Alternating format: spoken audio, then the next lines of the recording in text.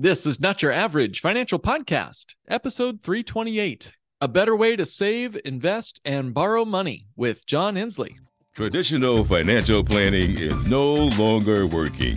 And in the new normal economy, your host, certified financial planner Mark Willis, invites you to join us as we engage the new and improved steps for establishing financial sanity. Be curious, be stable, be sane. This is Not Your Average Financial Podcast, helping you think different about your money, your economy, and your future. Wait a minute, you didn't know we had a YouTube channel? That's right, we put content that we don't put anywhere else on YouTube, and you need to see it to believe it. So be sure to follow, like, and subscribe our channel so you won't miss a thing. Hey everybody, welcome back to this week's episode. I have a question. What is the true cost of paying cash for your cars? Or really any major expense, but let's think about cars for a minute. If paying cash is really the best thing we can ever do when we're making major purchases, I gotta say it, we're sorely mistaken. We have a massive hole in our financial lives. Most of us do. And a big part of that big financial massive hole is the trouble we have with banks. But the other reason why we have a massive hole in our financial lives is the misunderstanding of how paying cash for major expenses is as good as it can get. Have I got you curious yet? So stay tuned to this episode today to hear more about how paying cash for borrowing cars or any other major expense might be costing you millions of dollars over your lifetime. The results in this episode, the math we do in this episode, shocked us. Now, John Ensley is our return guest today. He was our guest way back on episode 313 over the summer, where we talked about the 5 money monsters destroying our wealth. John Ensley is leading a financial planning revolution to help you take back control of your money, your lifestyle, and your retirement plan. John believes conventional financial planning is failing too many Americans. He's on a mission to change that for American families and business owners. Founded in 2012, John is the president of J. Ensley Financial, a fiduciary financial planning company and a registered investment advisor. He holds a chartered financial consultant designation from the American College of Financial Services, and he's one of an elite group of highly trained bank-on-yourself professionals. Now, again, we get into a lot of detail about the difference between paying cash for things and using a bank-on-yourself design policy to make major purchases, not just for expenses, but also for investments as well. So stay tuned and check out all that John has to share in this episode. Take it away, John. John, welcome back to the show. So awesome to be here. Thanks, Mark. Now you're back on our show, so welcome back. We had a great conversation about money monsters. So guys, go back and listen to that episode with John. But, today I really wanted to have you come back on our show to talk about kind of the two-pronged approach you have with clients, this idea of becoming your own source of financing and becoming your own pension. So first of all, let's just define terms. What does becoming your own financing mean? And then talk about becoming your own pension. That sounds counterintuitive. Both of those sound counterintuitive. Counterintuitive, yes, for sure.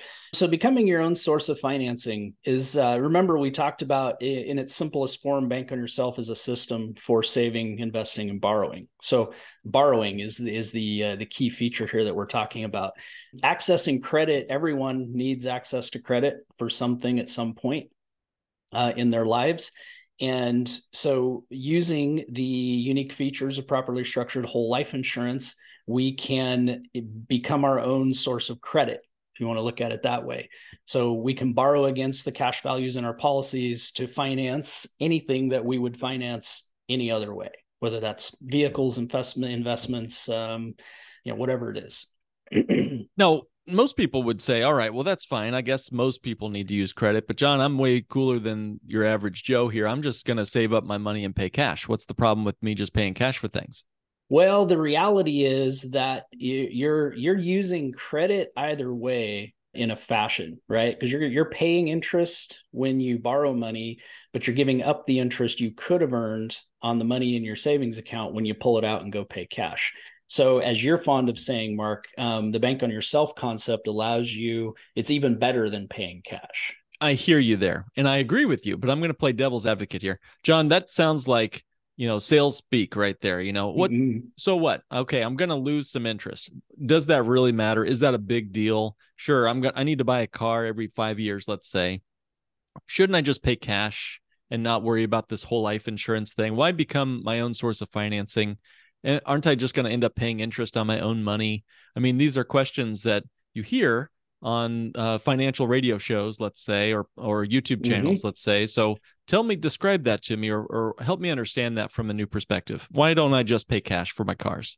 Well, first of all, there probably are circumstances where that's exactly what you would do, but not many. So the main thing is that we have to understand that it's one big pool of money, whether and we're going to take out and put in, but it's all one big pool. We think about it in compartments, but it's really one big pool of money. And Mm-hmm. so if you're giving up the interest you could have earned on the money you spent, if you're looking at that over one car purchase, then perhaps it is less than exciting, right? The Yep. savings there is savings there, but it's perhaps less than exciting. But like with most of the concepts that we talk about, we're not talking about a one time or this week or this year. We're talking about looking at this from a lifetime standpoint. Right. So how much savings will you experience on one side of the coin over 40 years or 50 years or whatever the case may be? You'll probably buy 10 cars or 12 or Yeah. some people 20 in that time. So that's the savings side on the interest. But then how much, if you understand compounding interest at all, 20 or 30 or 40 or 50 years of compounding that you're gaining on the other side of the coin, these are not small numbers. You bet. Well, and let's just run the math on that briefly. And then I want to turn our attention to the pension conversation. If you needed to save money for a car, you're going to need to save it somewhere. So let's say you put away $650 a month for 5 years, every month for 5 years. That's 40 grand essentially with a little bit of interest. So 40 grand for your car. Okay. So that's your car. What if you had put that money and not bought your car? What if you had put that money instead into an interest bearing account and just rode shotgun your whole life? Just rode shotgun, just took the bus. Okay.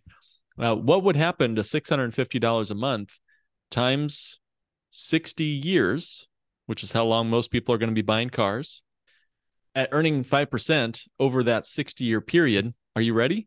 The cost of buying your cars with cash is $2.97 million. I hope you liked your old cars, right? Exactly. Where are they now after a lifetime? They're an old, rust heap in some junkyard somewhere. $2.9 million you don't have, and you don't have your cars anymore either because you ended up selling them or wrecking them or whatever. This is the problem of paying cash. And you're right, my friend. We do finance everything we buy. We either pay interest to a banker or we pass up $2.9 million to buy our cars with cash. Okay, so I think Exactly. I'm in alignment with you now. Okay, now Yes, tell me a bit of absolutely. anything else you'd want to say there before we talk about how you become your own pension. No, I think we've covered it pretty well. I All mean, right. Yeah, why would you buy anything any other way? It absolutely. just wouldn't make any sense. So becoming your own pension, this is one that's near and dear to my heart because it's one of those things that again is widely misunderstood, that we can lock in guaranteed streams of income, pension-like guaranteed streams of income.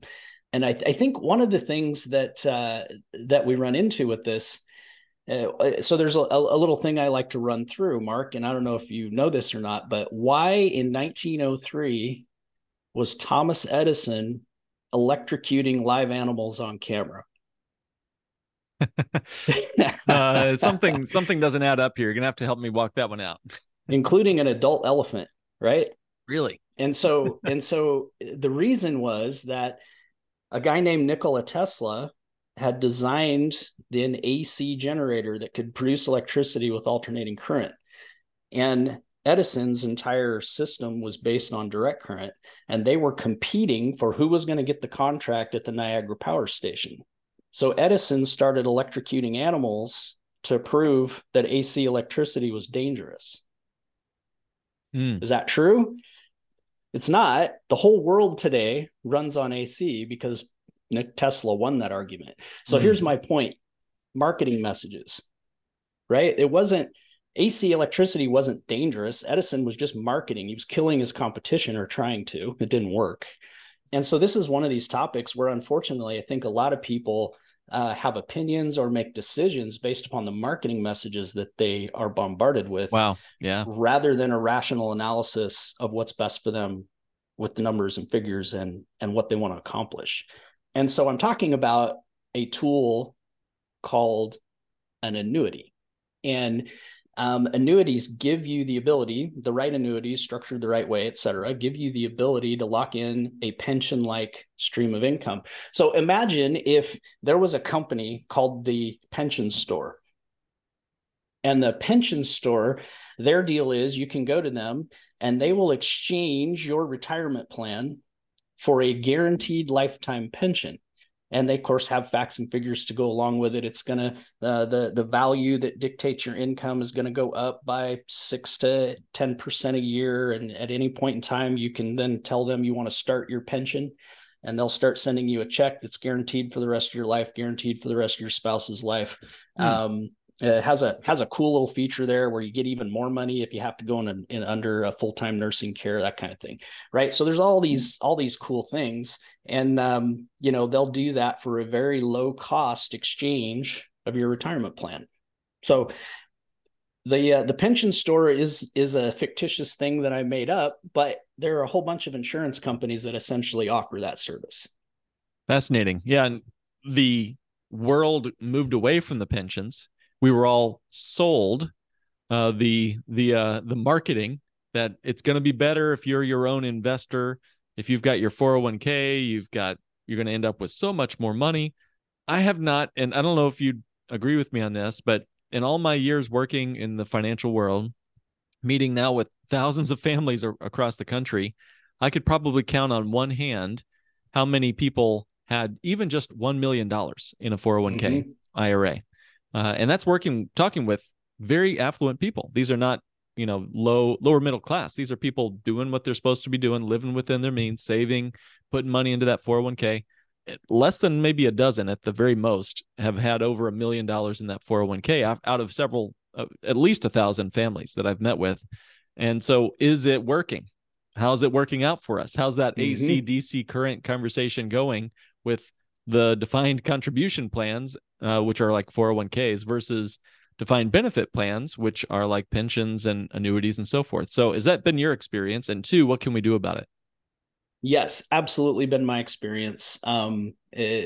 People's perception of those plans that they have is very seldom lines up with reality when you actually do the analysis. Their perception of a 401k or IRA or something you're saying exactly is not what it seems. What they think they have and what they think it's going to do rarely matches up with what's most likely to happen. When you do the analysis, when you pull the statements and you start actually, I met with somebody here just the other day, and they sent me, I had them send me December 31 year-end statements, their quarterly statements for just the December, because it shows the year to date, right? So I have them send me the December statements, and on the most recent one, it showed a 13.31 average 3-year rate of return. It says your average 3-year rate of return, 13.31%. Pretty good. I analyzed the statements, pulled out, what are contributions, what are matches, et cetera. And they actually had about $4,000 less than their own contributions in the account. Wait a minute. So over 8 years. Help me understand that again. Talk to us like we don't understand all this. So how did you get to a point where they made 13 point whatever percent over 3 years, and yet they had less money in their account? Talk to us about that. So again, I come back to marketing messages. Essentially what shows on the statement is a 3-year calculation that it's not just a falsehood. I'm sure they can show you the formula on how they arrived at it, but it's not looking at the entirety of the picture. It's not taking into account the 8-year period. And there's a whole bunch of factors that aren't factored into that. They're just looking at one snapshot in time, and they picked a snapshot in time that they could mathematically bear out this number. Wow. But for the average person, they just open their statement, 13.31. I'm doing great. Yeah. And what makes me angry about this is people start to build plans around that. You start to say, all right, I can sell this house and I can move to the mansions, or I can I can get that vacation home, or I can live, closer to the grandkids or whatever. In reality, though, people have not $1 million in their 401k, but let's say 200 grand, 300 grand at the most. I think the average 401k balance for someone in their 50s is just about 100 grand or so. That's somebody in their 50s, John. So these are people who should be, riding the baby boomer stock market contributing craze that's gone on in the last 40 years. And yet they've got barely scratching together six figures in that 401k, thinking they're getting 13 point whatever percent. This is marketing at its very worst. So I completely agree with you. So, talk to me about this financial system that's marketing to us. How is it corrupt? How is it chaotic? What is it doing to us in the good way? Let's look at it with not just rose-colored glasses, but let's really understand this system, this financial system, from your perspective. What is it doing to us, and how is it, maybe manipulating or changing our perception of reality? When you really go back and historically start looking at it, I'll just go back to 1910, when a bunch of bankers and some business people and some key politicians had a top secret meeting at a place called Jekyll Island, and essentially came up with what today is the Federal Reserve System. By 1913, they passed the Federal Reserve Act and pretty much took over the banking system. Private enterprise did, and the money system in the United States. So the corruption goes way, way back. 110, 115 years now is the roots of it. So at this point, it's just systemic. What would have been looked at as corrupt at one point is now just considered normal. And folks that want to dive deeper into this concept that you're briefly touching on, John, guys, go way back to episode 56, called The Truth Behind the Federal Reserve. We had a great colleague come on. Teresa Kuhn was our guest there. So she speaks about this in greater detail. But John, you're bringing up some great points. This is it's an insidious creature from Jekyll Island that's been, really digging its tentacles into all manner of our government, but also banks. This is not some tinfoil hat conspiracy. This is out in the open. Absolutely. Anybody could just Google search this and find all kinds of information. So from a corruption standpoint, we could pick any number of events, but let's jump forward to 1978 with the passage of the ERISA Act. ERISA is the legislation that made the 401k possible. And that legislation, it was essentially like most bills we're familiar with now, right? They don't even read them. And so it's a political lobby game to pass legislation that is to the benefit of certain entities. And what we always have to remember, there's a great book by Henry Hazlitt called The Economics in One Lesson. And he talks in there quite a bit about unintended consequences, or the fact that one group benefits over another group. And we always have to keep in mind with these bills that do some of these things, it's a transfer, right? They're siphoning resources from one group and giving it to another group. Which is, I don't know how you describe it any other way than corrupt. Theft, maybe. Yeah. Something like that. Yeah. There we go. Fraud. So you're saying that the basis of the 401k and the ERISA Act of 1974, 401ks, IRAs were all born around then. First of all, that's a surprise to most folks to hear that the 401k is so young, it can't even retire yet as a entity. I'm hoping for it to retire very soon, by the way. I hope it takes an early retirement. So, John, I don't mean to step on your toes here. Was there more that you wanted to discuss regarding where we are today in this financial system?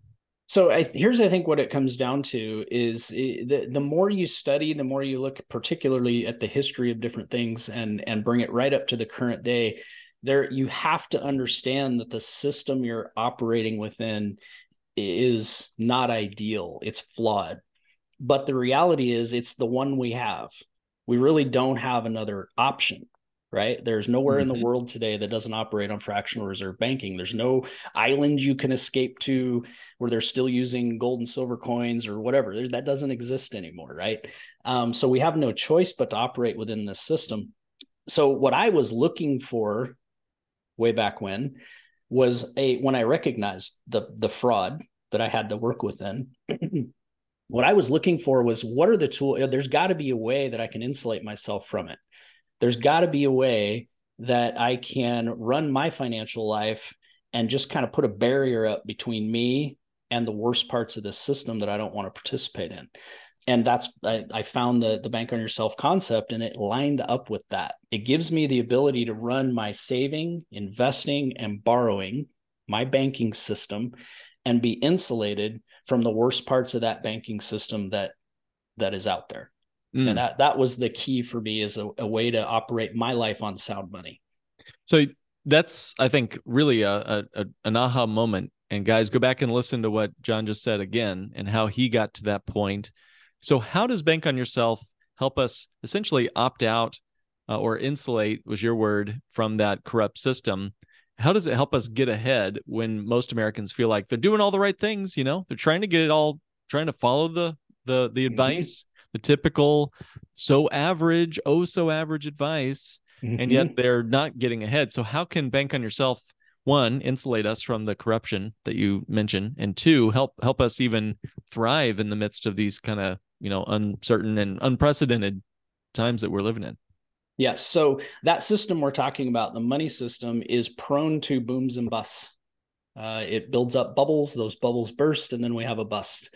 And if you are in high finance or a big bank, you have the capacity and the legislative advantage to take advantage of either option.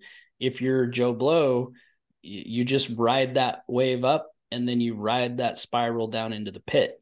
And so one of the things that was very appealing to me is my whole life policies really aren't subject to that. Doesn't really matter whether the markets go up, down, tank, whatever happens. My savings and my platform is building year after year after year, exactly like I expected it to. And so we're just not exposed to those booms and busts. The other thing is, with fractional reserve and the way that money is inflated in our country is through debt. And that's because banks have the ability to take in $10 of deposits and give out $100 in loans on that $10 in deposits, or even less than that. They could give out $1,000 in loans on that $10 deposit. And so they create the money between the deposit and the debt. Insurance companies can't do that. So an insurance company has to, a dollar in is a dollar in, a dollar out is a dollar out.